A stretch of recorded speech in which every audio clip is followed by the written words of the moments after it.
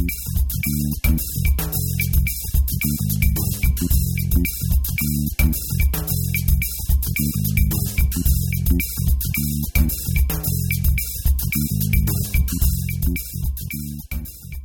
everybody, welcome to episode 99 of the More Than Just Code podcast. My name is Tim Mitra and I am in Toronto, Ontario, and I'm joined once again by Aaron Vey in Whitby, Ontario. Hello there. And we have Jaime Lopez over there in Seattle, Washington. How's it going? And also on the left coast, we have Mark Rubin down in San Jose, California. Hello. All right. Yeah, last week's show was really good, actually. It kind of made me wonder what the hell you need us for. Yeah, I wonder that all the time. Editing and the mixing and the promotions and... Well, that's you, but, okay, what they need me for. What do they need commentary. me for? Good Color Lord. commentary. No, it was a lot of entertainment. That was great. And if it got technical, good. I mean, it was great. I enjoyed it all. Except for the last 21 minutes, which I haven't heard yet. But, right. Well, yeah. We're waiting with bated breath for you to listen to that. I will. Okay. So we do have some follow-up from last week's show, and in the form of our friend of the show, Aaron Deckheiser, tweeted... contacted Greg and myself about, Greg specifically, about the iOS 10 unlock, raise to unlock with Touch ID devices. And he did say that you do need to touch the home button for Touch ID to unlock the phone. So raise the phone, press the button, and magic unlock. It's funny, I was thinking, as they were talking about it last week, I thought maybe the watch might be involved in that, because that's kind of the sort of experience that I've had with Mac ID and the other apps that I've tried, is that usually the watch is involved as a way of identifying yourself as well, right? Because I think it stores the password or whatever. But I also found too, and I put it in the notes here, from the iDownload blog, that an article that says that Apple's going to make the minimum requirement the M9 processor, coprocessor, I guess, which limits it to the iPhone 6S, 6S Plus, and the new SE. So have you guys seen that? I did earlier this evening, and I'm sorely disappointed. I was really hoping for that feature on my iPhone 6. Alas, that would explain why it's not working. But it's too bad.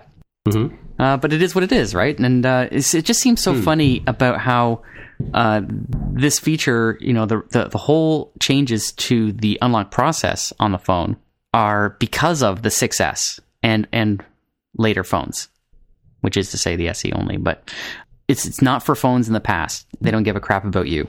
And if you... I don't know. Okay, so who among you have installed iOS 10 on your iPhone? Not on a phone. Not me. I have not. Holy cow. Okay, so I will be the first to tell you that... okay, let me ask a second question. On an iPhone 6 or lower? Is that what your phone is? None of us have a 6S, right? Right, that's correct. Okay. So I'm sorry to report that as of Beta 2 anyway, unlocking your phone on an iPhone 6 or lower is kind of more of a pain in the butt right now. Mm-hmm. So the thing that Apple did is they set up this raise to unlock thing because the Touch ID sensor was too quick on the 6S. Oh, really? Yeah, it's got the Touch ID 2 sensor. Yeah. And so there have been a lot of complaints that when people unlock their phone, they put their thumb on the home button, and before they can see anything on the lock screen, it's already gone and into the springboard. Right. Right? Have you heard about that complaint? Yes, I have heard that, yeah. Okay. So that's not a problem on the 6 and earlier. 5S, I guess, because that was the first one with a Touch ID sensor. But for those people, unlocking a phone's not a problem. But so to address the faster Touch ID sensor, which will, of course, very likely be on all future phones, Apple is saying, we're going to give you a way to look at the lock screen without having to touch that phone, and hence raise to unlock. But there's now no longer like the swipe to unlock as well. And so when you raise your phone, and I'm just doing it again and again here, when you turn on the phone, you've got to push the home button, but then you get this little message that says, press home to open.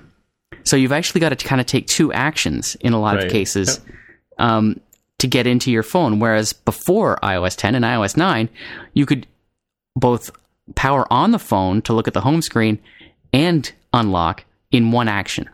Yeah, Greg did mention that last week on the show, because I think he's installed 10 on his phone, and he was saying that since he doesn't have a Touch ID device, he kind of wants to swipe, and I've done that on the iPad myself. Is that when you get in the habit of swiping, and that brings you over to the notifications, right? Or today, right. Is it today extensions? Okay, today? So if you swipe to the right, you get the extensions view, if you want to call it that, which is totally customizable and very interesting. Yeah. It's got all kinds of widgets. If you swipe to the left, you get your camera. Oh, yes, right, yeah. Okay, that's what Greg was talking about last week, and he was talking about that for his iPad.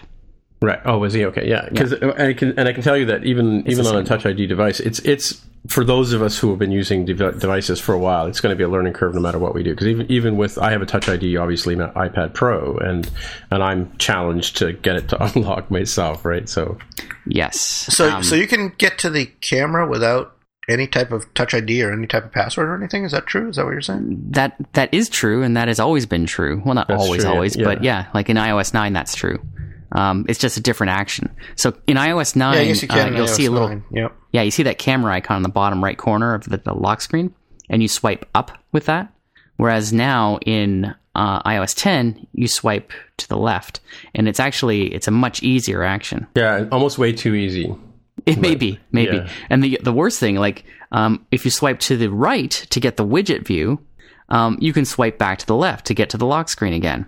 But if you swipe left to get to the camera and then go into the camera, you cannot swipe back again to return to the lock screen. You have to hit the home button. Dun, dun, dun. True story. Dun, so that's the thing about iOS 10's unlock, is that for phones prior to the 6S with this M9 raised awake feature, it's kind of a pain. It makes it a less smooth experience. So, question though, with furrowed brow, I asked this question: is this going to exclude the iPad Pros? Do they have the M9? I don't think so. I think raised awake is only for phones. Oh, right. Okay, that makes sense. I'm pretty sure that's the case. And I've got an iPad Mini 4. Well, that makes sense because you're going to have a smart cover, right? In most cases. Yeah, in a lot of cases you tend to. Yes, and that might be it. And, or you don't pull an iPad out of your pocket and lift it up. But, raise it to your face. Yeah. Well, having said that, I can imagine cases where that would be useful, but I can tell you it doesn't work. So, and there's no setting in general or anything like that would suggest where it is. So, terrible. But it's not bad. Let's not complain. Let's not be churlish about a beta. So, they'll fix it before they release it, I'm sure. The point here is Apple is pretty, readily saying, go buy yourself a new phone, damn it. At only $399 US, you can get yourself an iPhone SE, which I am considering for my secondary phone. Really? Your day phone? My night phone. No, my sacrifice it to the heavens phone and put, iOS 10 and 11 and however long it, is supported. Right. So I was reading today, too, speaking of your 16 gigabyte favorite device there, Jaime, that the iPhone 7 is rumored to have the lowest base model will be 64 gigabytes, which will push the price up. And then, of course, we've got the other rumor about the headphone jack being the Lightning port. Yeah, it's got me pretty nervous about my 16 gigabyte, Apple Car prediction, which we still got a ways to go on that one. But I mean, gold. 64 or 32 as a baseline, either one, I think is it's kind of about time. Hopefully that happens. Hopefully without a price increase for that base model. I just see it being real troublesome to move and budge in that base model. I have a hard time imagining that. They've increased the base model's capacity in the past, right? Remember the very first one was 4 gigs. Was it 4 or 8? 4. Yeah, there was first phone. There was definitely a 4 gig version, right? Then an 8, and then a 16, right? And they stuck with 16 for a long time, but that base price never changed. Well, so I mean, I don't know. I haven't had a phone upgrade in a couple of years, so I'll definitely be buying a 7 when they come out. Yeah, that's my plan too. Yeah, me too. Ooh. I'm a little disappointed in all these rumors suggesting that it's going to be TikTok talk or something like that in terms of staying the same in terms of form factor. Like nothing is going to change that way until next year. Oh, really? Yeah, that's the rumor anyway, that we're going to have the same body as the 6 and 6S. Yeah. So, well, the thinking on that is that next year is the 10th anniversary, yeah. right? So the rumor is that the plan is for the 10th anniversary to have the revolutionary changes be for that model, as opposed to this model. So it wouldn't be a 7S. They would skip the 7S and go directly to an 8 or whatever they call it. 10. 10, yeah. The TAM, it'll be the TAM. X. iPhone X. Pro. Yeah. The TAI, the 10th anniversary iPhone. Right. And a guy will come to your home and install it for you. Be designed with a speaker system by Bose. That's true. And a CD player right on the back of the case. And a really cheesy LCD screen. Yeah. That sounds pretty awesome. I would totally get one of those. And it'd be $10,000, right? Right. Yeah. Exactly. And they'll sell 3 of them. Yep. But there are slightly more contrary than that. rumors saying that that's not the case about this year's phone being pretty much exactly the same. We talked about one. I don't know whether it was last week or the week before, but there's one rumor about the Touch ID being part of the display now. Like That's people true, have been talking yeah. about for a long time. So who knows? I think we won't know until we know. There's been a remarkable amount of speculation and very little evidence in the supply chain, which we normally do start to see around this time. Mm-hmm. That Yeah. I know Apple may be doing a better job of keeping things quiet, but so we'll see how these rumors go. There have been some nice work on some Android devices. I get to see a lot of them now where I work, and where they have like the whole front is the whole surface is one piece of glass with a little cutout for the home button, and then even with the curved edges so you have the LCD that wraps around kind of thing. So Yeah, they look pretty slick, even though they were on Android. Yeah, it's a small problem, right? minor detail. Yeah. Yeah, a good bit of time for some FU on hashtag AskMTJC on Twitter. This actually went to both us and the Upgrade folks on the Relay network from Warnings Code Guru, which is asking about, what about airlining? Bluetooth not allowed. If the 3.5 millimeter jack is replaced with an adapter, then thumbs up. If Bluetooth only, then the hear no evil monkey. There's a lot of emoji in this one. So this is in reference to the 3 millimeter or 3.5 millimeter jack, headphone jack being replaced by Lightning. And I don't know, like for me, I actually do use Bluetooth headsets on aircraft. I don't know if I'm strictly supposed to, because I think airplane mode turns off Bluetooth and then you have to turn it back on.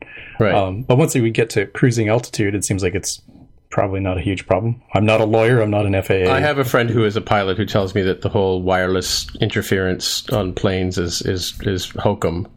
It is. Oh, it's true. It's an FCC regulation as opposed to a FAA regulation. It's got nothing to do with flying. It's to do with the fact that, as I understand it, that the planes are flying over cells very quickly. So if you had a lot of people on cellular connections, they would be hopping cells all the time, constantly, and that would just cause the traffic on the cells to just go crazy. And that's why it's not allowed. That's what I've heard. I thought even though cruising altitude was so high that it was out of range of those towers. Well, then it shouldn't matter, right? Whether you have it on or not. Indeed, it shouldn't matter, yeah. Right. I wouldn't have thought. Like I've put, turned airplane mode off while on a plane flying and gotten no signal. No alarms go off. No alarms go off, that's for sure. No air marshal show up with pointed guns at you. Yeah. So I have a question though about flying in the States, because here in Canada we can put our earbuds in our ear and we can fly, but if you have the over the ear headphones or if you have any other kind who are plugged into the USB port during takeoff and landing, they'll make you put everything away. But if you're listening on your earbuds, they seem to be okay with that. So does that happen? Like, Jaime, when you got your Bluetooth headset on and on a plane, do the stewardesses come by and chastise you, or? I think takeoff and landing, you generally have to put just about everything away. I don't think I've tried with earbuds versus headphones, so I'll generally... Well, then everybody has to fly Air Canada from now on if they want to listen to music while they're taking off. It's as long as you're plugged into the in-flight system. I was just on an Air Canada flight, so that's what they said. Really? Yeah. Huh. Remember I went to LA last week? That's true. I was going to ask you about that. Mm-hmm. Yeah. It was warm there. So the idea is that if you're plugged into the system with your headphones on, it's cool. Otherwise, they'll come around and tell you. However, they did not enforce that at all. I had my Bose noise canceling over the ear headphones on the whole time. And nobody said anything.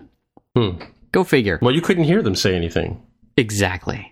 But I think they would have nudged me, you know? I was looking around. I was waiting for them to come. And, you know, and at the same time, I've got it plugged into my phone. It's playing a podcast, and I've got my iPad. I'm reading a book. No problem. Takeoff and landing didn't matter at all. Yeah. So, it's really hard to take those kinds of warnings seriously. So what do we think about the Lightning port on this iPhone 7 since we're circumventing that conversation?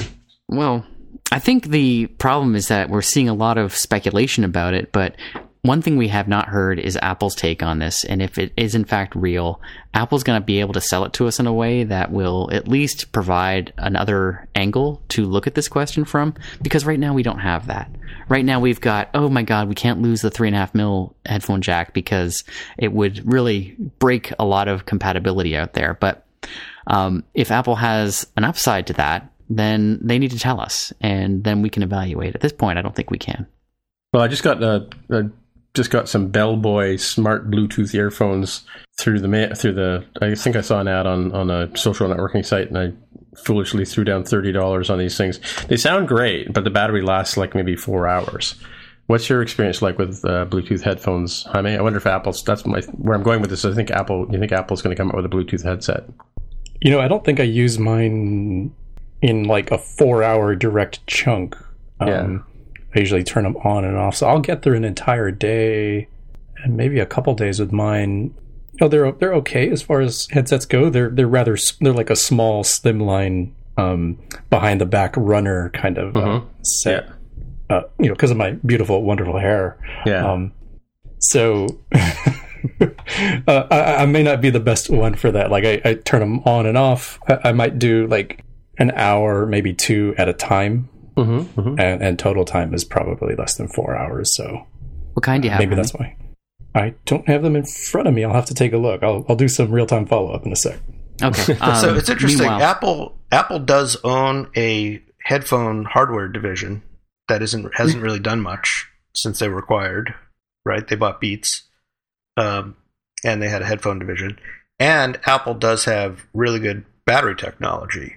So maybe there's some synergy there. If Apple can take the batteries that they've been developing and create one that works in a headphone form factor, then you might have a Bluetooth headphone that has really long battery life, and that could be a good selling point.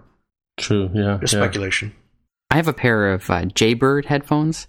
They're Bluetooth, and they are excellent in my experience, and I wear them often, like when I'm walking the dog or working around the house, that sort of thing. And I find battery life to be really good. Like, I might charge them once every couple weeks. And I say that without having a good, steady idea of how many hours of use that is. But they do take me for quite a while. Yeah, like I said, I just got these headphones a couple of days ago, and you know I have like a half-hour commute to the office, and then another half-hour commute on the way home, and I wasn't even at the house by the time they were saying low battery, please charge. You know, so yeah, that's no good. Yeah, I wasn't impressed. One thing that's interesting along these lines is if the Lightning jack is used to plug in the headphones, you can't charge the phone at the same time as you listen to music. Exactly. You can't charge your Apple unless Pencil either. Unless they have a special adapter. Interesting. Let's see. So I found my headphones. It looks like it's the 66 Audio BTS Plus wireless sports headphones. I got them as a gift, so I don't. Here. Yeah, let me see if I can. I think I found a model that's pretty close. I got these as a gift, so I don't know exactly which one, but these look like they're what, $46.99 US. I'll put a link in the show notes. That's a good price. Yeah, mine were a little more than that. Yes. They were like $125. Yeah, but Jaybird's been at this for a while. They just came out with a new set too. I think I first saw them at like a Macworld in like probably 2009, maybe. At a Macworld? Yeah. I first met them at Macworld when they first coming out. They weren't even doing. They didn't have Bluetooth at that time, but they had a really nice set of headphones or earbuds, and they must have been noise canceling earbuds. So they had a band playing there with electric instruments. So they had the guitar, and they had the bass player, and they had a drummer, and you had to put the headphones on to hear the band, and it was like you were in the room with a live band. It was really, really clear sound. But if you took the headphones off, you couldn't hear anything from the musicians. Clearly. Yeah. at Nice. all. At all. Yeah, I mean, they were across the room from me, so if you were standing right beside them, you could hear them plunking away on the strings, but that's all you could hear, right? Yeah. Mm-hmm. Okay. What else we got for FU there, people? We talked a little bit about iCloud Core Data last week, and we're wondering if what's the status of that. And it turns out that it's been deprecated. Apparently, there's a good article discussing some of the details that I've put in the show notes. But yeah, I mean, this is one of those things that was a really great idea, and I don't know anyone who's actually successfully used it. No, it's been a big bone of contention. Yeah. So apparently, it is no more. Although Apple's saying they will continue to support apps that use it, they won't shut them down, they won't turn it off, but no more new apps using it. So, what's the alternative? Like, rather than running core data locally? Well, this article suggests a couple of third-party tools, and yeah, the other case is either just have your database local or use iCloud and sync. CloudKit. Yeah, CloudKit. That's what it's called. That's CloudKit doesn't have a direct core data interface. But you can write some kind of syncing to it, or sync to some kind of server. Yeah, Apple doesn't really have an answer to this problem, and it's kind of a huge problem. And it's not to their credit, and that's why solutions like Realm, I think, are becoming more popular, among other reasons. So Realm has a web component? It doesn't have a web component. It's local, right? But it is a readily more manageable local data store, right? Than core data, which is complex. Well, wait a minute, hold on. Whoa. They're not deprecating core data. No, I know. I didn't say that. Core data in the cloud. Core data in the cloud. In the cloud. Core data. Yeah, right. iCloud core data deprecated. Right. Yeah. It's just I don't want to conflate the two, but it's just one of those things. Like when developers have been looking for something that goes to the cloud as well as local. There is no officially sanctioned solution aside from use core data locally, use CloudKit remotely, right? And the two, you have to glue them together yourself. Right, and we talked about Firebase a couple of weeks ago, which is just a web-only database, right? Like online database, a cloud database, I mean. No, it's got local syncing. Okay. Yeah. So you can do the local database, and it will sync as well. It's not core data based, right? So that's a big difference. One that is core database is apparently Ensembles, which I've never used before. Yeah, this is the one that they're recommending in the article. That's right. And that's a commercial product, right? It's not open source? Yeah, it's sort of. In half-half. Like, Ensembles version 1 is open source. Version 2 is commercial. So, the first version works fine, but the second version has some stuff that makes it a lot easier to use. So, it is kind of a weird thing. Well, it makes sense, though, based on what we've been talking about for the last couple of years, that software as a service is going to have to become chargeable at some point. I think there's a lot of things that we talked about in the last little while that are starting to charge for services that were before, free for to a certain level, right? Totally. Yeah. Totally. It's all on how you position it. Do we have any more FU? MacBook Air never get upgrade.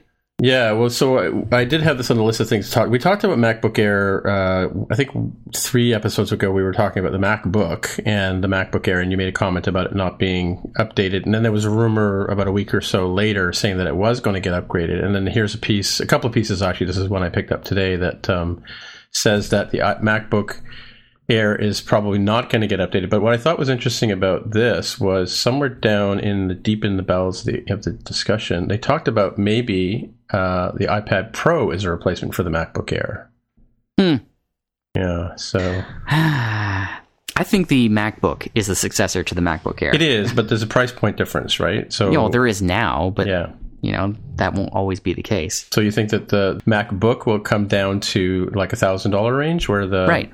Don't you remember when the MacBook Air first came out and it was like $1,600? Was it? I can't remember. Yeah, it was crazy expensive. And then a couple years later, they sort of relaunched it. Yeah, and it was the affordable, low-cost Mac that was still incredibly thin and light. And they're going to do the same thing with the MacBook. Why did they call it just MacBook? It's the consumer laptop of choice. That's true. You're right. And it may not have the specs for that yet, but it's definitely going to. There's no question. The MacBook Air is going to die. Hello, it's dead, guys. Don't you get it yet? It's a zombie product. I think we've known that for a long time.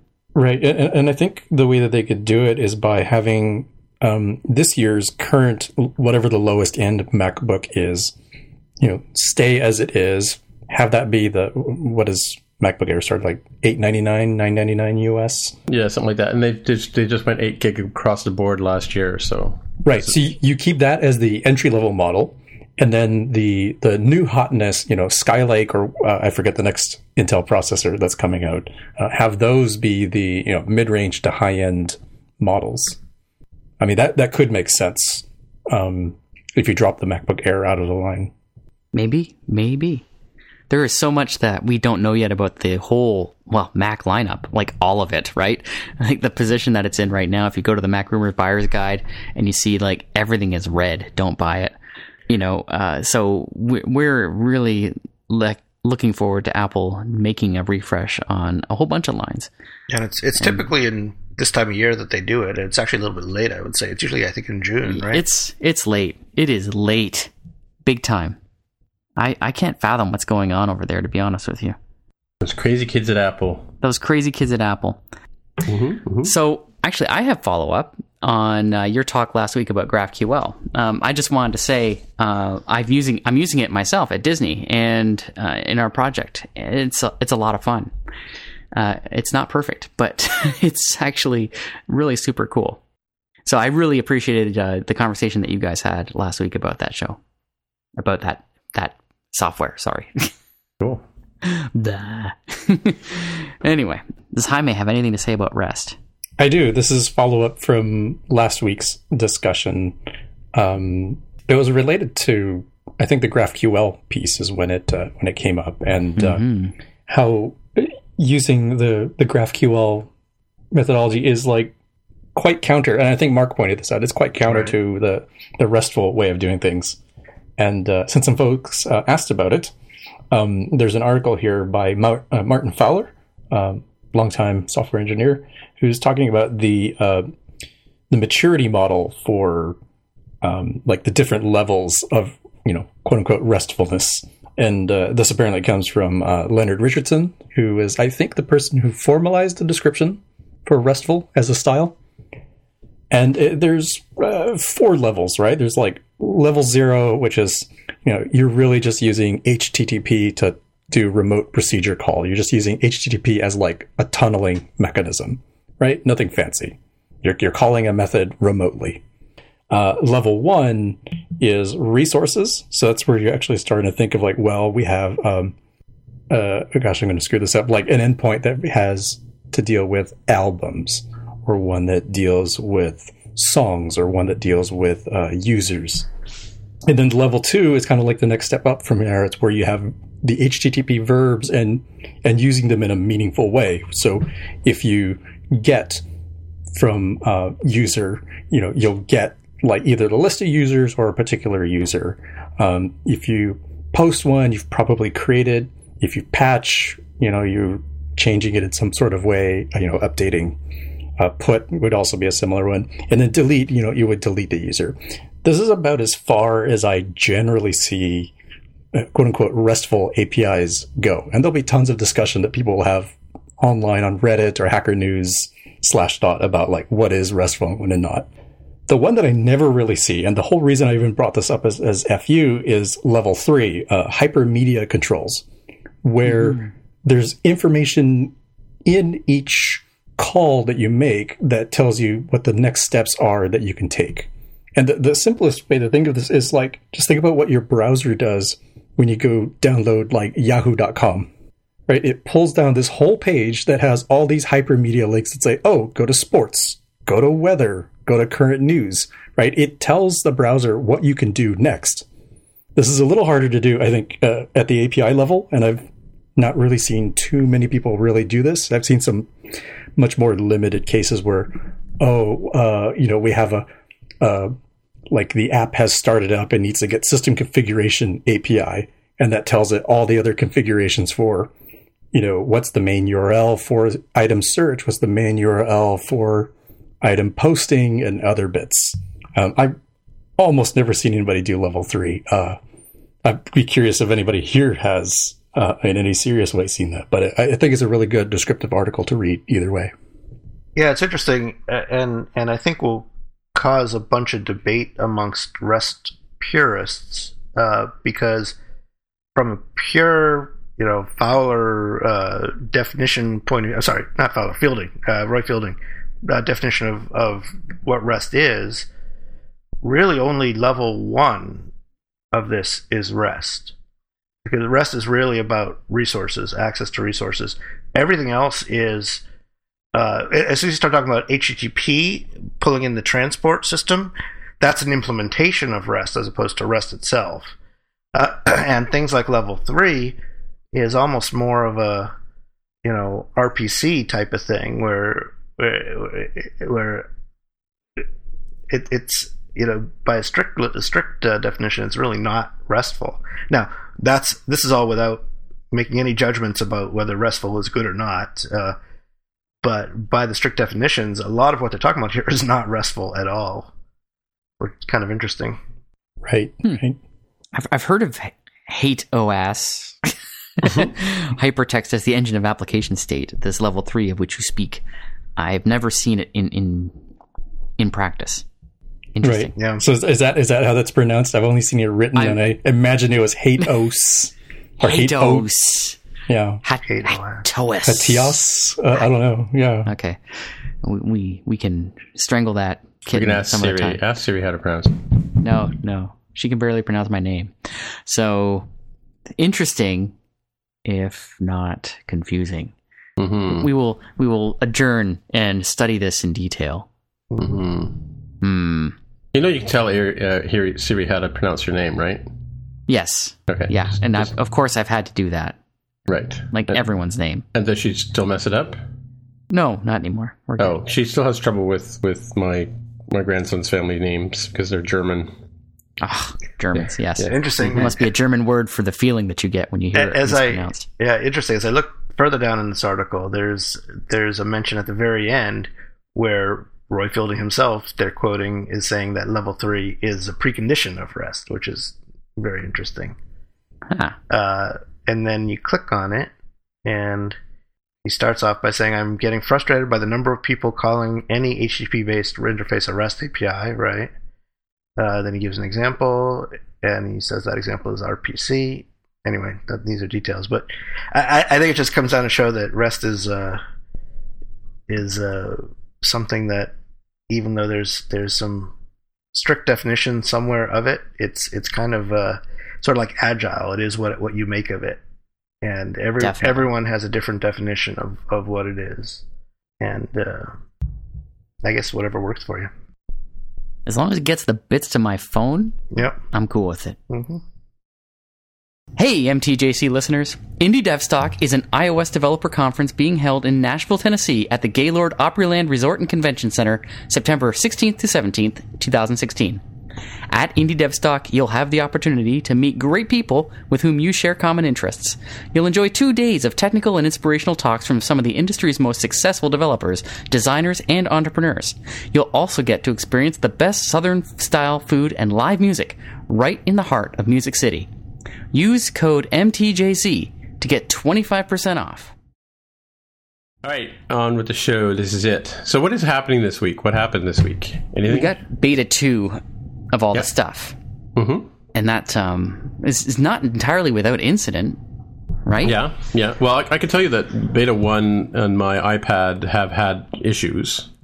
And I heard other people complaining about iPad Pros with beta 1. I think it's a little churlish to complain about issues about a beta with software. Exactly. Yeah. You're right. Just my opinion. You're 1-star right. review. Yeah. 1 star. Screw this crap. No, it wasn't a showstopper. It was just some minor annoyances as far as I was concerned. Yeah. So what were you saying though about incident with beta 2? Well, beta 2 made some breaking changes to Swift, which cause code to not work anymore. Okay. I was a little surprised by that, to be honest with you. Like, I thought the changes that were being made to Swift 3 were made, and that we would have bug fixes, but not actual changes to the programming language. Guess what? There were changes to the programming language. Do you know of any specifics? Or Yes, I do. Okay. Well, in particular, like a lot of functions have been turned into properties.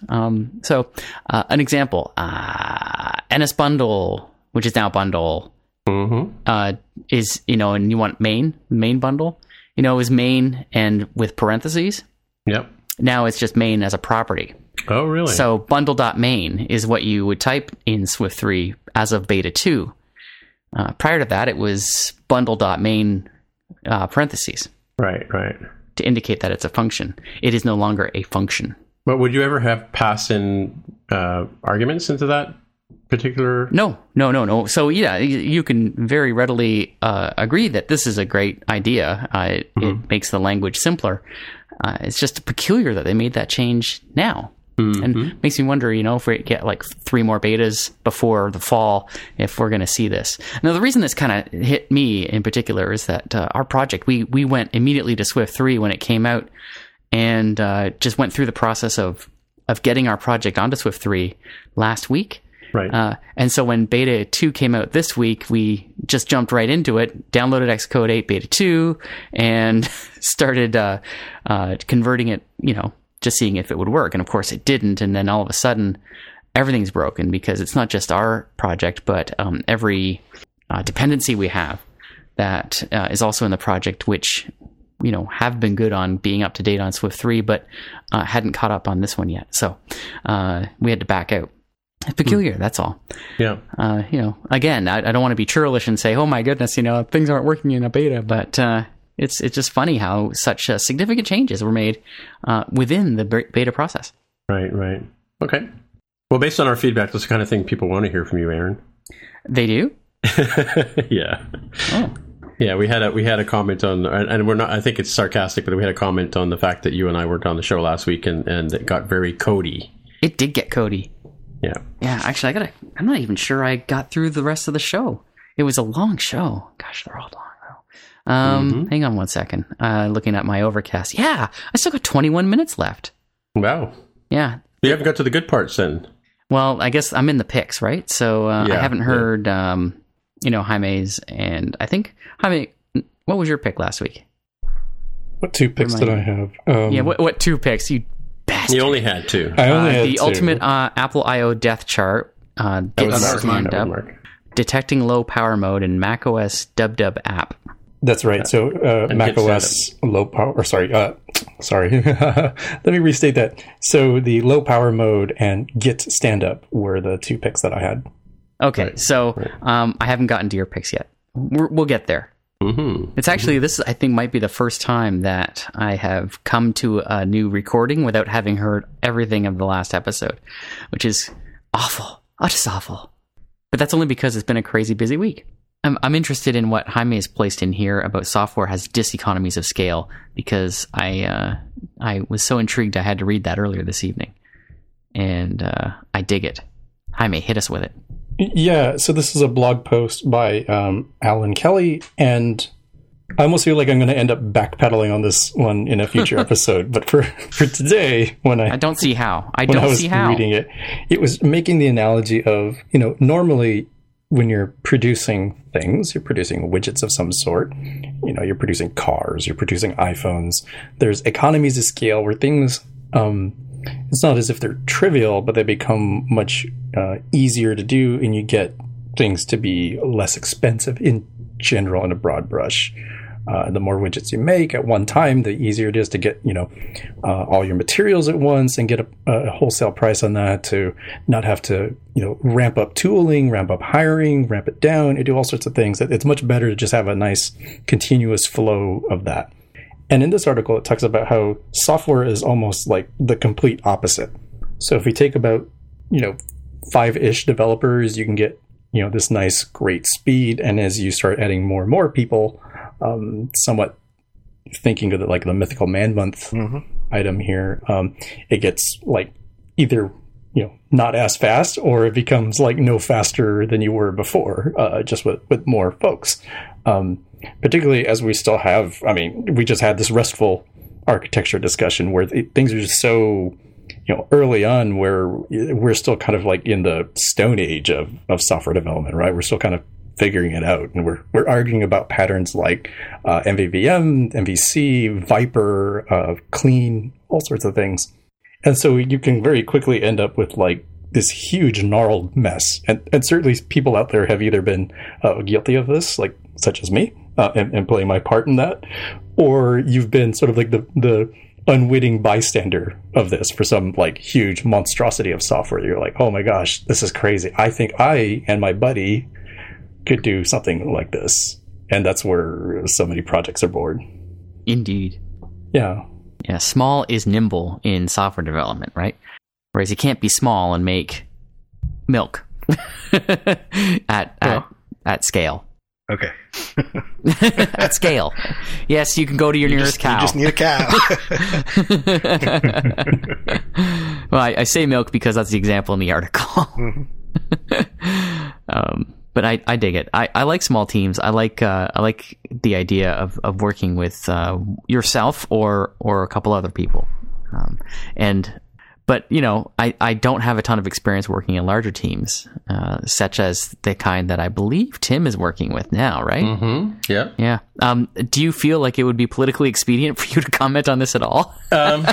Well, somewhere down near 3/4 of the way down this screen there's a rather comical phrase, and I'm going to have to go read the article that it links to, says large companies trying to be agile reminds me of middle-aged men buying sports cars. That is a perfect analogy from what I'm living with. But anyway, I guess how we break it down, though, is we break it down into smaller projects. So we work, like I'm currently on a team with 2 Android developers and 2 iOS developers, and then we have a middleware guy who's doing all the Java stuff, and then we have QA, and we have a product manager and a technical delivery manager. So we have, a small group within a large organization. And so we can focus in on specific parts of the app, and away we go. There are other teams where there are 8 Android developers and 8 iOS developers and a couple of tech leads, and then they have their agile coaches and all that kind of stuff. And they have to be very practiced at agile. They have to open and close tickets because there's no way to get through the tasks that they have at hand without some system of management. Whereas my team, because it's a smaller team, can be much more like what you're used to working with, Aaron, where we can be sort of, we can occasionally, swing over to the other guy's computer and pair our way through a problem, or work independently. And we talk to the Android guys as if they're on the same team, kind of how Greg was talking about his work with over at Instagram, where he's able to work with the Android guys, the back-end guys, and have that communication open. Because in order to get a big task done, that's kind of sort of how you have to do it, right? So it's a big team, but and we do have a once a week scrum where all 16 of us try to get together, or whatever, how many there are in the room, and we all talk about just the iOS guys, and we just talk about what everybody else is working on. And so you might run into a problem that somebody else on another team has experience with, and you can tap into them as a resource, right, to solve a problem. But I've worked on the big groups, and I've worked on the small groups, and I think it's just like they say, like with agile, how do you eat an elephant one bite at a time, right? So I think you have to sort of break it down into smaller chunks, no matter how you work it, right?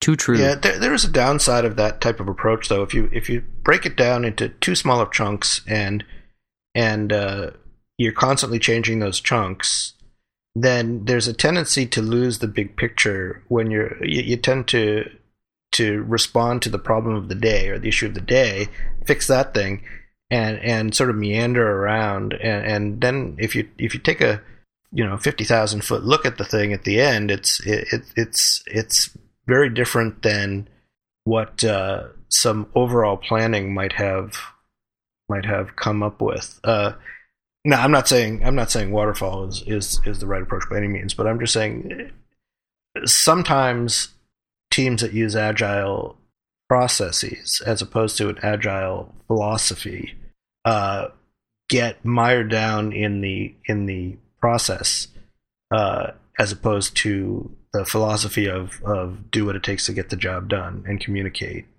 Well, and that's kind of sort of what as you know, I try to look at the big picture as much as I can. And when I look at the Jira tickets that are open and they're broken down to push the button down and lift the button up as two separate tickets, that's a bit too much minutia, right? Right. And I'm resistant to that anyway. So I much prefer to work with the group as I do my piece and they do their pieces, but we collaborate on things rather than try and be dictated to by the individual task at hand, which is the Jira ticket, right, or the Jira story. So I kind of, you're right. I mean, I find that we have to sort of meld it all together to get the project done, right? So, like the last couple of days, I've been working with a web guy because he's doing some middleware for me. So I'm writing the iOS and handing over to him, and he's handing it off to the back end guys who are doing stuff with it and then bringing it back to us, and we respond to it. We couldn't do that if we were working if we were working on individual tickets. We'd never get anything done that way, right? Because I'm done waiting for you to finish your piece, and then so on and so forth, and that's just counterproductive. Yeah, it's interesting to go back. I don't know if you guys have ever actually read the Agile Manifesto. It's a real interesting read, and it'll take you about 15 seconds. It's really short. It's about less than 10 bullet points, and it's really all about just talk about things so that it makes sense. One of the philosophies is don't spend a lot of time filing Jira tickets, I will say, to use an example, if you can just talk to the person right next to you and fix the problem that way. And I think a lot of the agile processes, this might make me unpopular with some people, but a lot of the agile processes are very contrary to the actual agile philosophy. Right.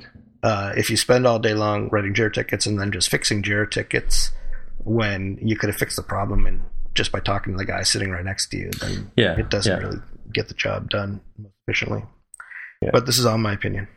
No, but it's true, and we did talk about this, long before I went in and worked on a team about the difference between working remotely and working in an office. And I think it was you that raised the point that when you're working in an office, you can go, or maybe Jaime, you can actually go talk to somebody, or as similar as you would do in a Slack group, or thank God for Slack with remote working, I can tell you for sure.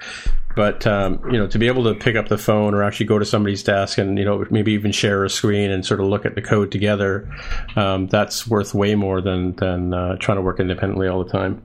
But I totally agree with your point though about the whole process of just opening and closing tickets just for the sake of opening and closing tickets. That's not productive at all. Mm-hmm. The goal shouldn't be to close the ticket. The goal should be to solve the problem. Right. Yeah. Unfortunately, engineers or developers, for you Canadian folks, have a tendency to not so much want to talk to people and communicate with people, and I'm guilty of this myself completely. So it's easy to just fill out a form or check off a box or move a colored box across the screen. That's a whole lot easier than going and talking and communicating to someone. So it's an easy trap to fall into. I pasted a link into the chat, or not the chat, Skype. Is that the correct document, Mark? Let me see. Yep, that's it. So you notice there's no mention of Scrum. There's no mention of Jira.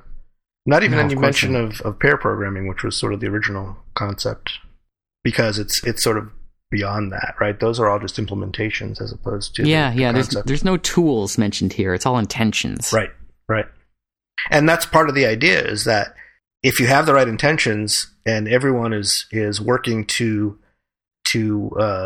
fulfill those intentions to the best of their ability, it kind of doesn't matter what tool you use because it'll still get you there. Yep. Not much of a website though, huh? Completely intentional, very lean, but that's done on purpose, right? That's the whole idea. It's meant to be very lean. All right. Okay.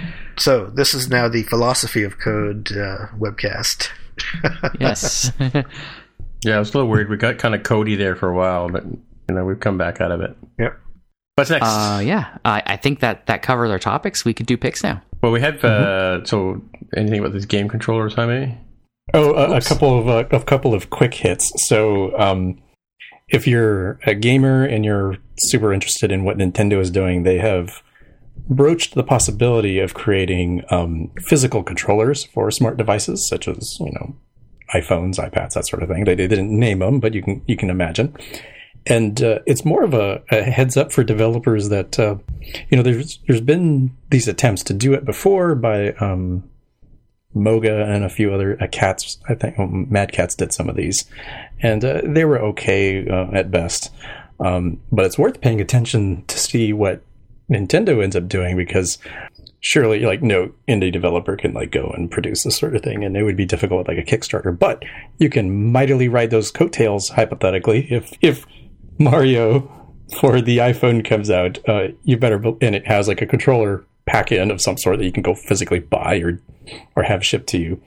That would be huge, right? It might actually spur a lot more people to use those controller type peripherals. So it's kind of more of a rumor, idle speculation at the moment, but something to, keep your ears to the ground listening for. The other one is related to Pokemon Go, which is, I think, as we speak right now, is still soft launched in New Zealand and Australia. If you've ever played the Ingress game, which I think is owned by Google now, it's kind of like a location-based thing. Ingress was based on going around, around your neighborhood, around the city, and capturing points, particular places. And this Pokemon Go game, which I've not played because it's not available in the United States yet, you do something similar, but you capture Pokemon. And Nintendo, of course, is selling its own Bluetooth-enabled peripheral that goes with that. Oh, really? Okay. Yeah. So just FYI, I'll see if I can try it in the next week or so. Hopefully before the next episode, they'll release it, and I'll give that a shot and see how it goes. Okay, so let's go around the table like we usually do and see if anybody has any picks, and we'll stop at Aaron and see if Aaron has a pick. Yes, I do. It is the Lulzbot Mini, which is a 3D printer. I have been very seriously considering purchasing a 3D printer, and so I spent all of my free time this week doing research into these things. It is a very complex market. Guess what? There are a lot of vendors out there now making 3D printers, and they range in price from several $100s to many thousands of dollars. And ability or ease of use is also in a very wide range out there. In my examinations of the market and the way things stand right now, the Lulzbot Mini, which is being made by this company called Lulzbot, seems to have a really great balance of ease of use, print quality, and affordability. It's clearly not the most affordable printer on the market, but it is one of the best you can get for the price at the current time. And I would love to have had an Aaron Vey, who isn't me, come onto a podcast that I listen to and tell me that, so that I could have saved myself many hours of research. I feel like the wire cutter of 3D printers right now. So the question is, why the heck would you want a 3D printer? That's question one. And if I had an excellent, ironclad answer to that question, it would already be on its way to me. As it stands right now, I need to talk much more quickly to my wife, so consider this my practice. As I've said in previous shows, I'm building something called a Pi-Girl Zero, which is a kit that you get from Adafruit, the electronics purveyor, that combines a Raspberry Pi Zero with a little 3.5-inch display and various components to create a Game Boy-like video game handheld console thing, using a RetroPie Linux distro, which provides a whole bunch of old video games that you can play on this thing. And it looks super cool. The problem is you got to 3D print the case. And I thought I was going to do this at my local library, but it has limitations on the amount of print time that you can have on the device. It's insufficient to print my case, and now I don't know what the hell I'm going to do. I have a 3D printer here at my house, and I could print your case and bring it to Taco next Tuesday. Next Tuesday? Taco's next Tuesday. Is it really? Yeah. I'm not going to be there. You are as a VP that you're going to be there, and I was going to bring shirts to you and stuff. Oh, I'm going to cry now. Damn. Yeah, it turns out I'm going to be on vacation next week at the cottage. The cottage. Curses. Oh, that so really breaks my heart. you're not going to be on the show next week, too. Well, I'm actually planning to bring my microphone, and I'm hoping that I will be on the show. Okay. We did this last year. Oh, did we? Okay. Yeah. Okay. Well, anyway, so if anyone out there is in the market for a 3D printer, I encourage you to take a look at this one because it does seem like a very excellent pick. Mm-hmm. And if I can talk myself and my wife into this, then I will have it maybe within a month or so. So did you by chance look at the printers at all? I did, yes, and they don't seem to have they're not as positively reviewed as the Lulzbot.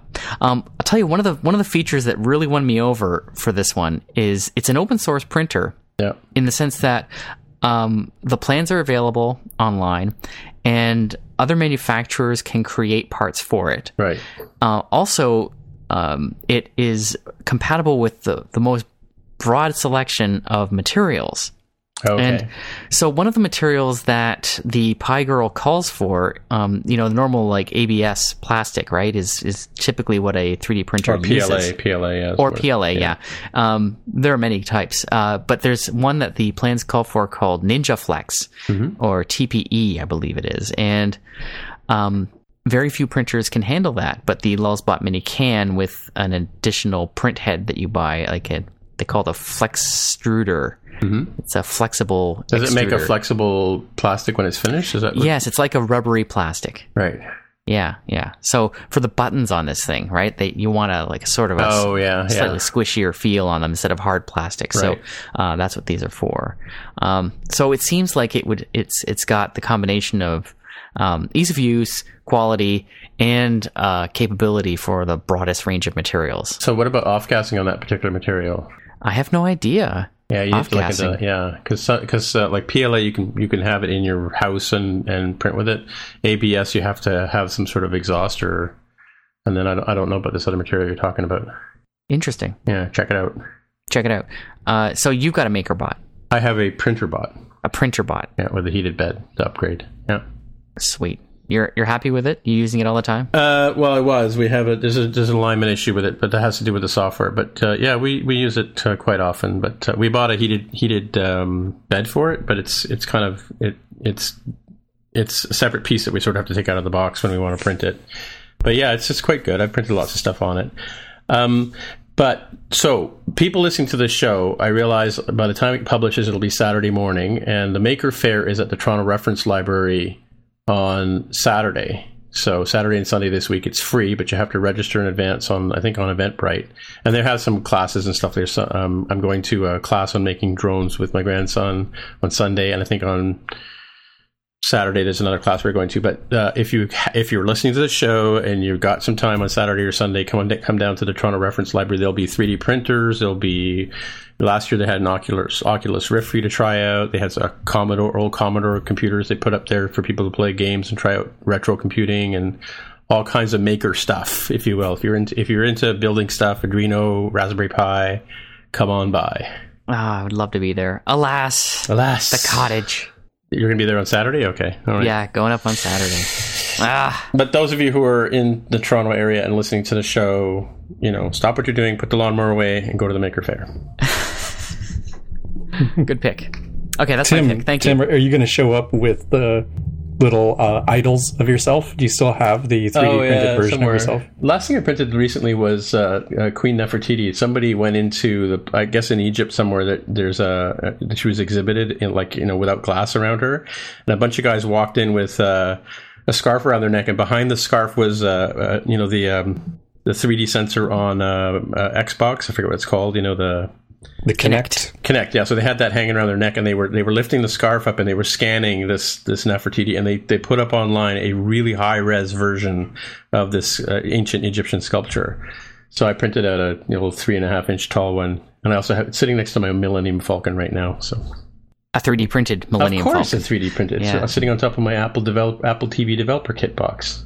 Yeah, one of the things I did while investigating these printers was go to Thingiverse, which is a site that people design 3D objects and upload them, and they remix them. And, Creative Commons, exactly. Yeah, exactly. It's such a fascinating community, and you could just imagine the uses you might have for a 3D printer are if something in your house breaks. Like my daughter broke the pole on her zipper on her pencil case today. Yeah. I was like, you know what? I could 3D print the new pole for this. Totally do that. Yeah. Yeah. I go to Thingiverse, find a zipper pole, print it, done.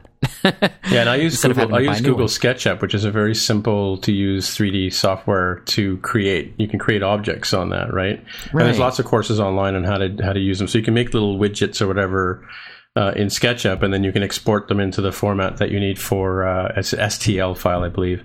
That's right. Yeah. For 3D printing, and then you just scale it in the software. Cura is the software that I use to print most of my stuff.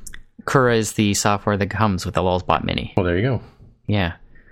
Very cool. Like, it's such an interesting world, and it feels like I might have this piece of hardware that cost me a pretty penny sitting in my office, but there may be many uses that it could be applied to. So if you have an Xbox, like, so my grandson brought me his extra Kinect thing, right? I don't have an Xbox here, but you can plug that into USB into your Mac, and there's open source software you can get, so you can scan things with Kinect and create 3D models with them as well, right? Really? Yeah, that's how I was scanned. The sculpture that Jaime was talking about with me with my hat on. I was sitting in an office chair, and I was just turning around really slowly while they were scanning me up and down, and then they gave me the file, and then I cleaned it up and printed it. Amazing. Yeah, so it's kind of cool stuff. It's not perfect, but you know what? Who cares? Jeez. Well, there you go. Yeah. And so, by the way, I guess Maker Faire is my pick for this week. Sounds like it. Mm-hmm. Okay, Jaime, you've given us one of your picks already. Yeah, what happened there? Well, so I talked about the news topic, but my first pick is a public service announcement from the appropriately named Darwin Police Station, who is advising people that, as I mentioned for Pokemon Go, you find these things out there in the real world. It might be at the beach, it might be at the park, it might be at your school. Apparently, some of these Pokemon can be found in police stations, such as the Darwin Police Station, and they're advising people that, one, you don't actually have to come into the police station. You can do it right outside the door quite nicely. Probably not great to just be running around in there. And two, they're also advising people to make sure you look both ways before you cross the street, and look up from your phone every once in a while, and don't end up winning the Darwin Award, I think. Right. Mm-hmm. So is this like a VR thing? Like you look through you look around and you see Pokemons like virtually? Is that how it works? Yeah, it's more like an AR type thing. You're not like strapping it to your face. You're kind of holding it up, and you can see like a camera view, and it like superimposes the Pokemon on there somehow. I've not played the game, but I've just seen the screenshots. With the AR technology, the way it works is usually there's some sort of pattern, and then the application recognizes that pattern and projects a 3D model or something like that on the screen. Play with that stuff. Yeah.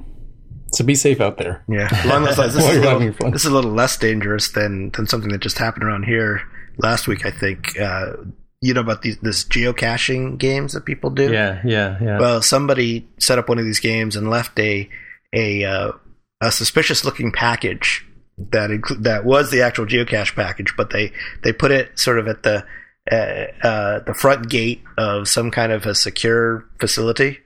And shut down the whole area as the police came and had to decide whether there was actually a bomb or not.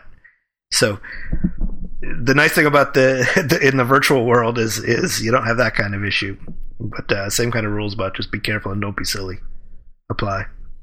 Yeah, don't try jumping the White House fence or something, or exactly walking into Area 51 or something. Like use some common sense with that. Yeah. Yeah, so hey, if you're a developer and you're interested in augmented reality, there was an app called, I think Powered by String is the website, and they had an iOS app. It may still be available, where they demonstrate how you can do augmented reality apps. They had an SDK at one point. And you have these printable targets you can print out on a color printer, and then you look at them through in the camera mode on your app, and you'll see like these little animations and dragons flying out of the page and that kind of stuff. It's really kind of cool stuff. Yeah. Even NASA had one too. Where you could print out different patterns, and you could see like the Mars rover and the Cassini probe and a couple other things, I think. There used to be an SDK called Vuforia, Vuforia, I think. That was, at one point, it was made by Qualcomm. I think they spun it off. But it was the same kind of thing. You could drop it into your app and use it to, look through the camera and recognize things and have 3D images show up in the camera. Kind of like what Strings did. Cool. So what's your second pick there, Javi? Well, before I get to that one, sorry. I'll put in the show notes. I found, it looks like the app is still in the App Store. It is the Spacecraft 3D app by Jet Propulsion Laboratory that has, what do they have? Curiosity. I can see the rover. Looks like it hasn't been updated since 2014, so your mileage may vary there, but I remember using that back in the day. Okay, yeah. I mean, real pick. Yes, real pick. So coming back to code, and not even strictly on the normal beaten path for iOS developers.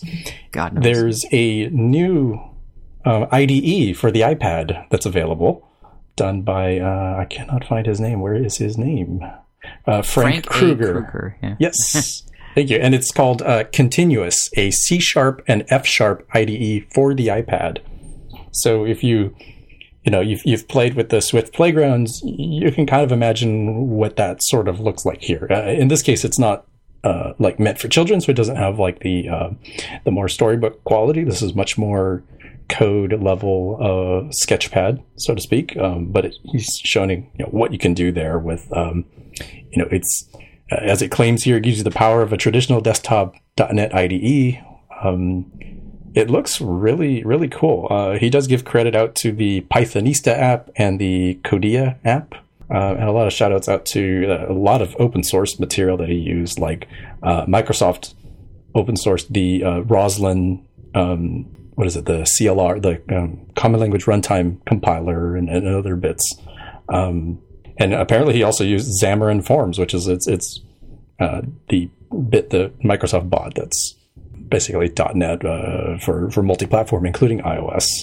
And I thought that was really cool. It's on the US store, it is $9.99. So if you're somebody who does C#, and I'm actually quite surprised how many people I've run into recently who are using Xamarin primarily for the most part to do iOS development. This might be for you.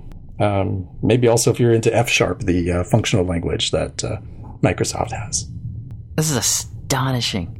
Yeah, I'm like, holy smokes, this is really, really cool that we have this. I'm actually kind of amazed that Apple allowed this to go in the App Store. Don't they have pretty strict rules against this? No, not anymore. Yeah, but against code execution, right? Yeah. On a device. Yeah, they've really let go of that, and I think part of the cause of that was games who needed to run Lua interpreters, for example. And then when Pythonista came out, which is just like this, it's a full-fledged coding environment for Python, right? And Codia, I remembered that one, but I can't remember what exactly it is. Makes games, right? And I think that is like a scripting language. Lua, it is Lua, right?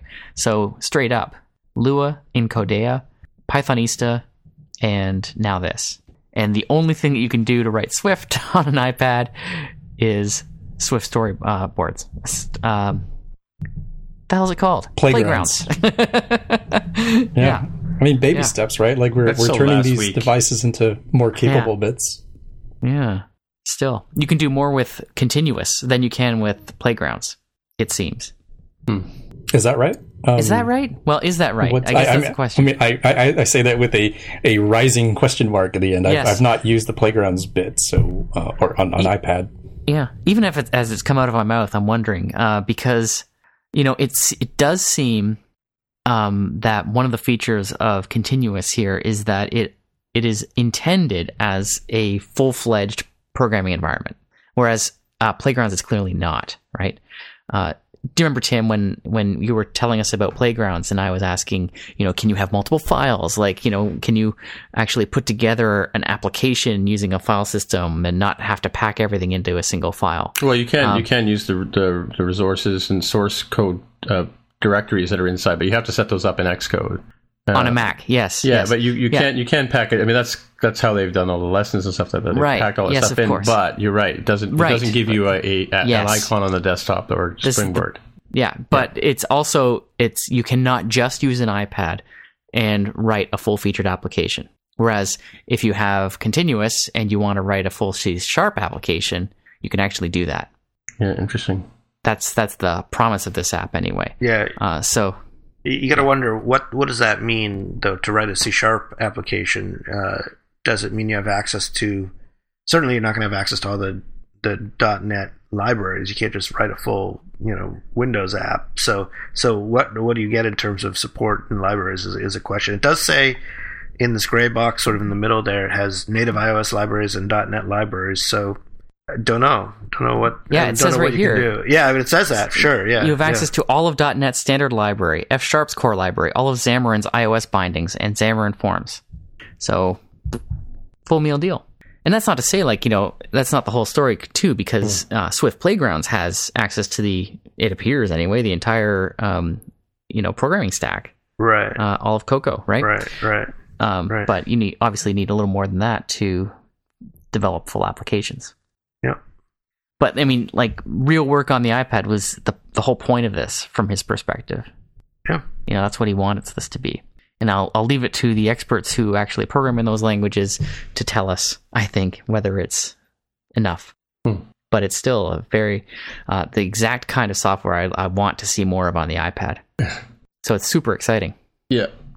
And it's only $10. Well, again, yeah. Still, okay. It does say, if you dig in, it does say it has a projects tab, which has a continuous maintains a list of open projects that you're working on. And this list is different from your open files that the code editor maintains. So it has some sense of hierarchy. So, yeah, interesting. I think someone should try it out and let us know. I can't wait to hear about that. Yeah. Pretty cool. Yep. All right, well, I guess that's it for the week. And Aaron, so if people want to get a hold of you at the cottage, how would they do that? They can do it from home. It's at Aaron Vey on Twitter. And there you go. And Jaime? Also on Twitter as @DevOfTheHair. And Mark? Mark R at smapsoft.com. Okay, and I am TIMMITRA on Twitter, and that's probably the best way to get a hold of me. So I guess we'll say goodbye for the week. Bye. Goodbye. Bye. You've just experienced the More Than Just Code podcast.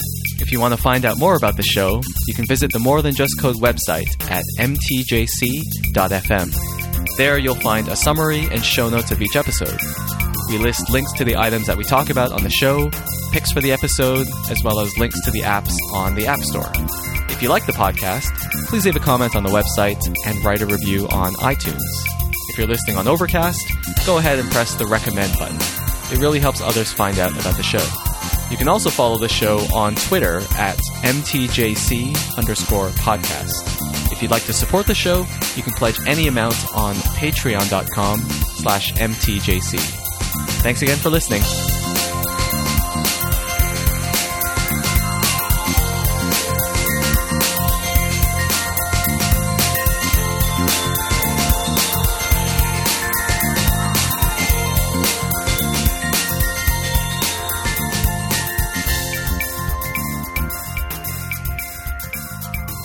And scene, Aaron. Thank you. Wait till you get to the end of the Greg hosted show. Oh, okay, I will. 21 more minutes. Yeah, well, you'll get there. You'll get there before that. Before you get to what I'm talking about, you'll see what. Okay. Oh, the end scene that he does? Yeah. Oh, gave it away. Oh, sorry. Was it a secret? I'm shocked. But I love how he did it in Twitter. I read that tweet. He said, and scene. And I was there. I was in my hotel room reading Twitter when it came up, and I was like, sweet. Yeah, I was actually good work, Greg.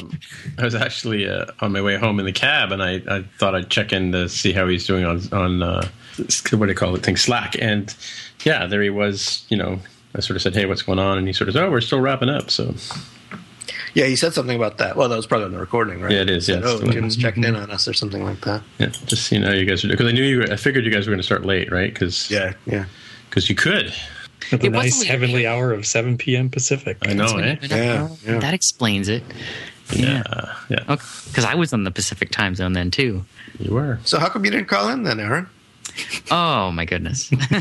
They kept me pretty busy. Like my evenings were busy. I would not have been able to make a 7:00 call. So what wild and exciting things did you do in your evenings? What did you get to see?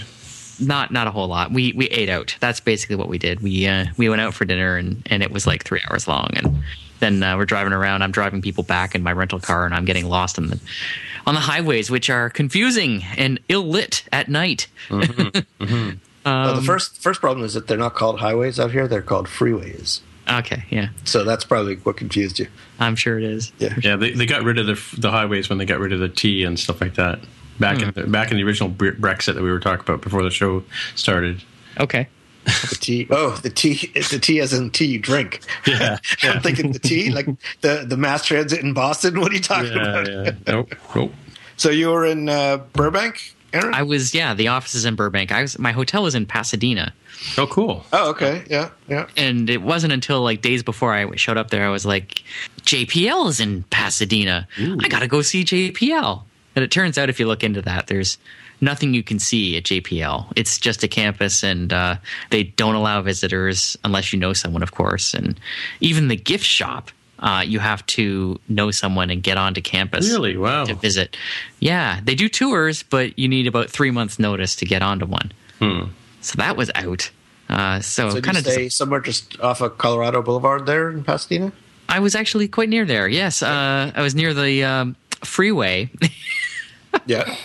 And which one, the 210 or the? No, or say another one. 121. I want to say 121. Something like that. Yeah, that's the north-south one. Yeah. Anyway, it's such a beautiful area, remarkable. I was really surprised. L.A. and its environs are quite lovely. It's probably pretty hot. It's probably hot there. Yeah, Pasadena gets hot. Yeah. It was 38 degrees one day. We walked out in the afternoon, and that was melty. But we didn't stay outside for long, and that's really what matters. Yeah. But is it humid down there like it is up here? No, not even close. Yeah, it's quite dry. So that's the only thing that made it survivable. Yeah. We get right now it's about 30 degrees. Oh, sorry. 80 something? I don't know. Something like that in Fahrenheit. And it can be very humid, right? Mm-hmm. In this area, in southern Ontario. And that just feels terrible. But when you get to 38 in the desert or near it, in Los Angeles, it's actually not too bad. I mean, it's hot and you're sweaty, but it's not, you can't breathe. Well, that's good that they had you stay in Pasadena. That's a little nicer than Burbank. Burbank's kind of, it's not terrible, but it's not the most exciting place. It was entirely up to me, actually. They told me to just get a hotel room, and that this was the only one I could find that was the right price. So I really did luck out. I thought, oh my goodness, I'm going to be so far from the office, but it turned out not to be far, and it turned out to be a super nice hotel. And Pasadena is beautiful, so I feel like I really won on that one. Oh, great! And the commute there is not terrible. No, from Pasadena to Burbank, you kind of skirting around the worst of the traffic. If you had to take the 101 or the 110, you would have been miserable. I was noticing the Apple Maps in this case, looking at the traffic patterns, and I saw exactly what you're talking about. Yep, I missed it all. It was wonderful. Yeah, good. Yeah, it worked out very well. All right. So we'll talk to you guys next week. Yeah. Okay. Bye-bye. Bye. See you later. Oh, I should probably stop. He hasn't heard the Buckethead part yet. I probably guess I could listen to it. But what did we say about Buckethead? You were just talking about how wonderful Buckethead was. And he really is great. Yeah. Yeah, and you know what? I kind of it took me a long time to get through editing because I took a break to go and explore Buckethead. Oh, you did? Yeah. No, and I couldn't figure out why they were comparing Buckethead to, because I stopped listening to the recording and I went and checked them out, and I couldn't figure out why they kept comparing him to Slash, right? Right. Yeah, there's a bunch of YouTubes about, here's Slash doing a solo and here's Buckethead doing a solo. Right. And then I went back and listened to the show, because I vaguely remember him replacing Slash back in the day. Yeah. But I don't think I just remember this guy, this weird looking guy, right? But didn't put two and two together. I have a bunch of his earlier stuff. I sort of haven't really listened to him much in past, 15 years, I would say. Mm-hmm. But so when I first started listening to him, he didn't have 200 albums. He had like 4 or 5 albums. Sure. So, But so I don't know what these new ones are all about. I get the feeling that they're not like full-fledged, albums. It's just you record a bunch of stuff and put it online or something like that. Yeah, well, I mean, now that it's so easy to do it. Yeah. Back then, it probably was harder 15, 20 years ago, right? So, Right. like back then, you would have had to have an agent and all that kind of stuff. I have one of my clients is a professional musician, and she started out when they were still making albums, right? Yes, like vinyl albums, and then she went through the whole Napster thing, and now she's the iTunes thing, and her last album was actually a double fold album that she put out, right? Because now we're back to vinyl again, right? Mm-hmm. So, but yeah, so some people are back to vinyl. I don't do that. My son, I don't. I basically, like back in the late '90s when I was moving to Toronto, we got rid of all our vinyl because Carol didn't want to move it, and so my son grabbed it, and so he's got it at his house, and so all my vinyl albums that I cherished through the years lived in his garage for 4 or 5 years and got all wet and moldy and whatever. So yeah. But he's got all my old, he kept all the Zappa stuff and, all the Pink Floyd stuff and stuff like that, right? So I kept my Wish You Were Here album, though. I still have Why that one? That's one of my favorite Pink Floyd albums I've had. It's the album I bought in 1974, with the black cellophane on it, it was originally a black, just all in black, instead, they clear cellophane back in the day. They made it all black so you couldn't see what was inside. Oh, okay. Yeah. And just had a sticker on the front. And, so I remember buying it and saying to my friend, well, what if I hate it? What happens if I hate it? He's like, you won't hate it. Buy the album. Yeah, they were still sort of not completely untested. Certainly not completely untested because they had. They had Dark Side of the Moon. Yeah. And but it'd only been out for 2 or 3 years at that point, right? So yeah. So that's a fabulous album. I can listen to it any time of the day or night. I like Animals, actually. Animals was my favorite Pink Floyd album, for sure. Oh, yeah. Okay. Yeah, Metal is another one, too. But, yeah, the group I told you about that I go see called Classic Albums Live, they just did Animals. It was amazing. And then they did they did Animals, and then they always do, the album, and then they go away for 15 minutes or so, and they come back, and they do, a superset. And they did all this really obscure Pink Floyd stuff. Right, so they did some early Syd Barrett stuff, and just stuff that you don't normally hear anybody play, like the Astronomy Domine stuff, or even more out Arnold there. Lane. They played Arnold Lane, and but they were saying that because Pink Floyd actually did play at Massey Hall back in the day, right? When they first came around. Let me just see if I can find it on the set list. I have to say, of all the Pink Floyd albums, The Wall actually holds up not so great. Yeah, I'm not a huge fan of that. I mean, back in the day, I loved it, but these days, it's We play comfortably numb because one of our guitarists can play the solos. So okay, yeah. So we make him play that every week when we play. Even though half of the guys in my band don't like Pink Floyd, right? So what? Yeah, I know, eh? Classic Albums Live, April 15th. This might be the one. Yeah, here's what they played. So they did the album. Then they did Astronomy Domine, Arnold Lane, Learning to Fly, Welcome to the Machine, On the Turning Away, and Set the Controls for the Heart of the Sun. That was the one. Okay, yeah. Yeah, then they always do, if they can, they always do Great Gig in the Sky, because we have some phenomenal female singers here that can do the whole thing. Mm-hmm. And then they close with Comfortably Numb. In fact, what they said was, for the encore, they said, this part of the show we would normally go off for 5 minutes, but we're just rather than doing that, we're going to just play right through and give you 2 really cool songs, right? So nice. Yeah, so we'd have to stand there like idiots clapping our hands off. So nothing from the studio albums of Ummagumma? No, it's true. Yeah, strange animals, strange sounds. Yeah, several species of small furry animals grooving in a cave with a pick, or something like that. Or Careful with That Axe, Eugene. Yeah, that's a good one. That's a good song. Yeah, you have to really know it. Yep. And then I saw them do. They did David Bowie as well. They did The Rise and Fall of Ziggy Stardust. Spiders. That'd be good to see. Yeah, that's good. And then last year they did Wish You Were Here, the whole album, and then they came and did a superset. They're actually, so the Beatles played at Maple Leaf Gardens, is where our Toronto Maple Leafs used to play for forever until they opened the ACC, I think in 1999, I think, right? So you can still play hockey there. But so their Classic Albums Live is redoing the concert that the Beatles did 50 years ago, right? They do the Beatles really well, these guys. Yeah. Yeah. So then, the early Beatles stuff was relatively simple to do live. But you know what? It's funny. So I saw them do Sgt. Pepper's Lonely Hearts Club Band at Roy Thompson Hall, which is our big classical place to play. Right, it's where our symphony plays. Right. And so they did that album, and then they came out and did a superset. And then for the encore, they came out and they played 2 songs. They played "I Want to Hold Your Hand" and "She Loves You." Right, and you've heard those on the radio, and you may have seen bands cover them before, but to see those 2 songs played live, like in perfect form, they're amazingly good songs. Sure, oh yeah. After all these years, you can see why the Beatles kind of went as far as they did, right? So, and as quickly as they did, right? So. Yeah, it was amazing to see those 2 songs played live, and like they brought Rickenbacker guitars out. They played them on the original kind of instruments and stuff, right? So yeah, it's really cool.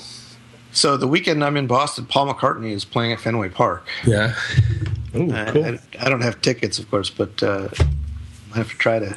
Doesn't he charge like $200-$300 a seat now? I'm sure he does, especially at Fenway Park. It's a tiny place. It's baseball. Yeah. It's where the Red Sox play. Oh, right. Tiny old baseball stadium. Great place. Wow, yeah. Never seen a concert there, though. Yeah, I have a DVD by him. I don't know where it was. Oh, Shea Stadium. Was it Shea Stadium where the Beatles played back in the day? That's on the West Coast, right? That's right. No, Shea Stadium's in New York. Oh, and is that the one they reopened a new stadium recently? Like maybe 4 years ago? Are you thinking of the one out here, Candlestick Park? Maybe, I don't know. But he played. There was a famous Beatles show at Shea Stadium was that the last show they played or whatever? No, that was the Candlestick Park one in San Francisco. Yeah. Which is the stadium they just closed, where the 49ers played, and it used to be the San Francisco Giants played there until they built a new stadium. Well, they built a new baseball stadium 5 or 6 years ago. They built a new football stadium for the 49ers just last year. Mm-hmm. So Candlestick they tore down. So Paul McCartney came back and played the last show at Candlestick Park before they tore it down. And right. And I said, it was also the last show the Beatles ever played live. Right. So that was the recording that I have. That must be the one. Yeah. But I'm recording today on Carol's computer because even though I had mine fixed up, I'm still not 100% confident in the Mac. Yeah, so I took the Mac into the Apple store since it was like, my warranty ended on July 1st, right? So I contacted Apple, and I keep meaning to contact them for like the last couple of months. I knew I was coming to the end of the line here, but I didn't realize it was like that close. And so the only appointment they had for me was on June 30th. Right, and they said that whatever the problem is, because I described the problem while it was still under warranty. If anything else happens, because I said to them, like, I keep getting beach balling, the sound keeps cutting out and all that kind of stuff. So apparently the MacBook Air has a separate audio card on the side where the headphone jack plugs in. So they replaced that board and the cable under warranty, right? Even though they found nothing wrong with the drive and nothing wrong with the logic board and whatever. But they just run these software tests on them, right? Yeah. So that doesn't tell you very much. Doesn't tell you if there's like solder or whatever, right? Yeah. How old is it? It's a 2013. So you had bought Apple Pay. Apple Care. Yeah. Oh yeah. I learned a long time ago when you buy laptops, buy Apple Care, because really.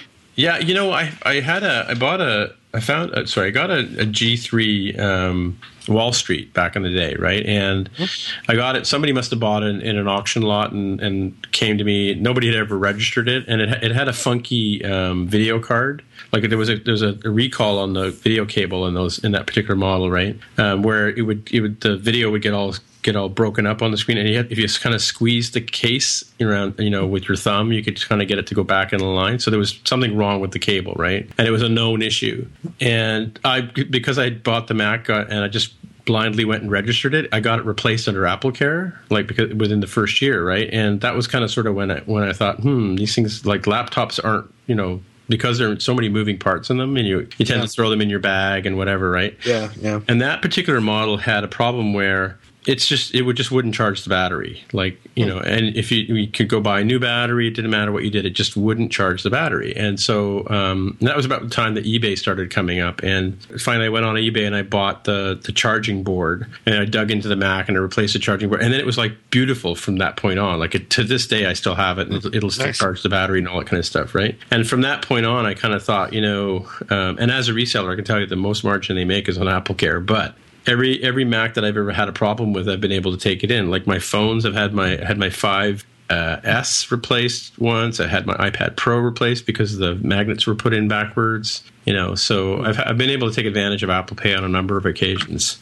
Yeah. Actually, when I got my first MacBook 13, there was a known issue. When you first started it up, the video was all broken up. So, I was pissed because I just bought it, and I literally called up Apple, within 5 minutes of turning the thing on, going, what the hell? And the guy sort of said, yeah, it's a known issue. Just shut it down, close the lid, open it back up again. And it was fine. It only did that a couple of times afterwards over the years, right? But, so that's when I learned my lesson. And then, of course, with BendGate on my iPhone 6 Plus, I made sure I got Apple Care on it, right? So speaking of BendGate, on my iPhone 6, which is now... almost 2 years old. Yeah, 2 years old, and my contract ends in September, and iPhone 7 will come out. So I'll probably just do nothing about it and deal with it for 2 months. But my phone, just in the past week or so, has been showing this weird behavior where the screen in the four corners, the screen is sitting in place normally. Yeah. But if you go from the bottom to the top, vertically. Yeah. The middle, right at the middle, the screen is popping out of the phone. Oh, really? And it's bowed up 2 millimeters. Like as if the metal's bent or whatever. Well, so I've been testing it. So I can put it down flat on a table on the back. Yeah. The metal is fine. It's not bent, but the screen itself is for sure. Visibly bowed. You know what? That could be. There's an issue with some cell phones where the battery puffs out, right? I've heard. Yeah, I heard about that. That might be it. Yeah, we have a couple of Android phones at the office that are like that, where the screen's popping up because the battery is pushing out, right? And I've seen there was an issue with, I think, the G4 MacBooks had an issue where the batteries would distort. Yeah, right? Yeah. So like I said, popcorning on you. Yeah. Yeah, like I said, since it's only 2 months away, I'll probably just do nothing. But because I'm certainly not going to spend any money on this thing at this point. But I'm just kind of dreading that, and got my fingers crossed that it doesn't just completely die and fall apart in the next week or so. So I'll have to go for a month and a half with duct tape my screen on. Wow. Yeah, my phone has barely been out of its case since I got it, and I put one of those scratch screens on it, like a anti-glare screen. I still have the one I put on day one on here, right? So maybe I don't use a case. Maybe that's an argument for using a case. It'll keep it pinched in at least. Yeah, maybe. Well, so I for the longest time I had mine in a big OtterBox case because I was walking the dog every day. But now that I've gone back to the Apple leather case that I got when I first got the phone because I don't walk the dog as much anymore, right? So, and it's been fine. So, yeah, I don't know. It's still too press big. On the screen and it makes kind of a noise. Here, can you hear this? Yeah. Yep. Yeah. Oh and man, it flexes. It flexes a good millimeter or two. Oh. Yeah, I'm looking at mine, wondering if it's doing something, but there's no way it's making a noise like that. Yeah. Well, maybe give it time.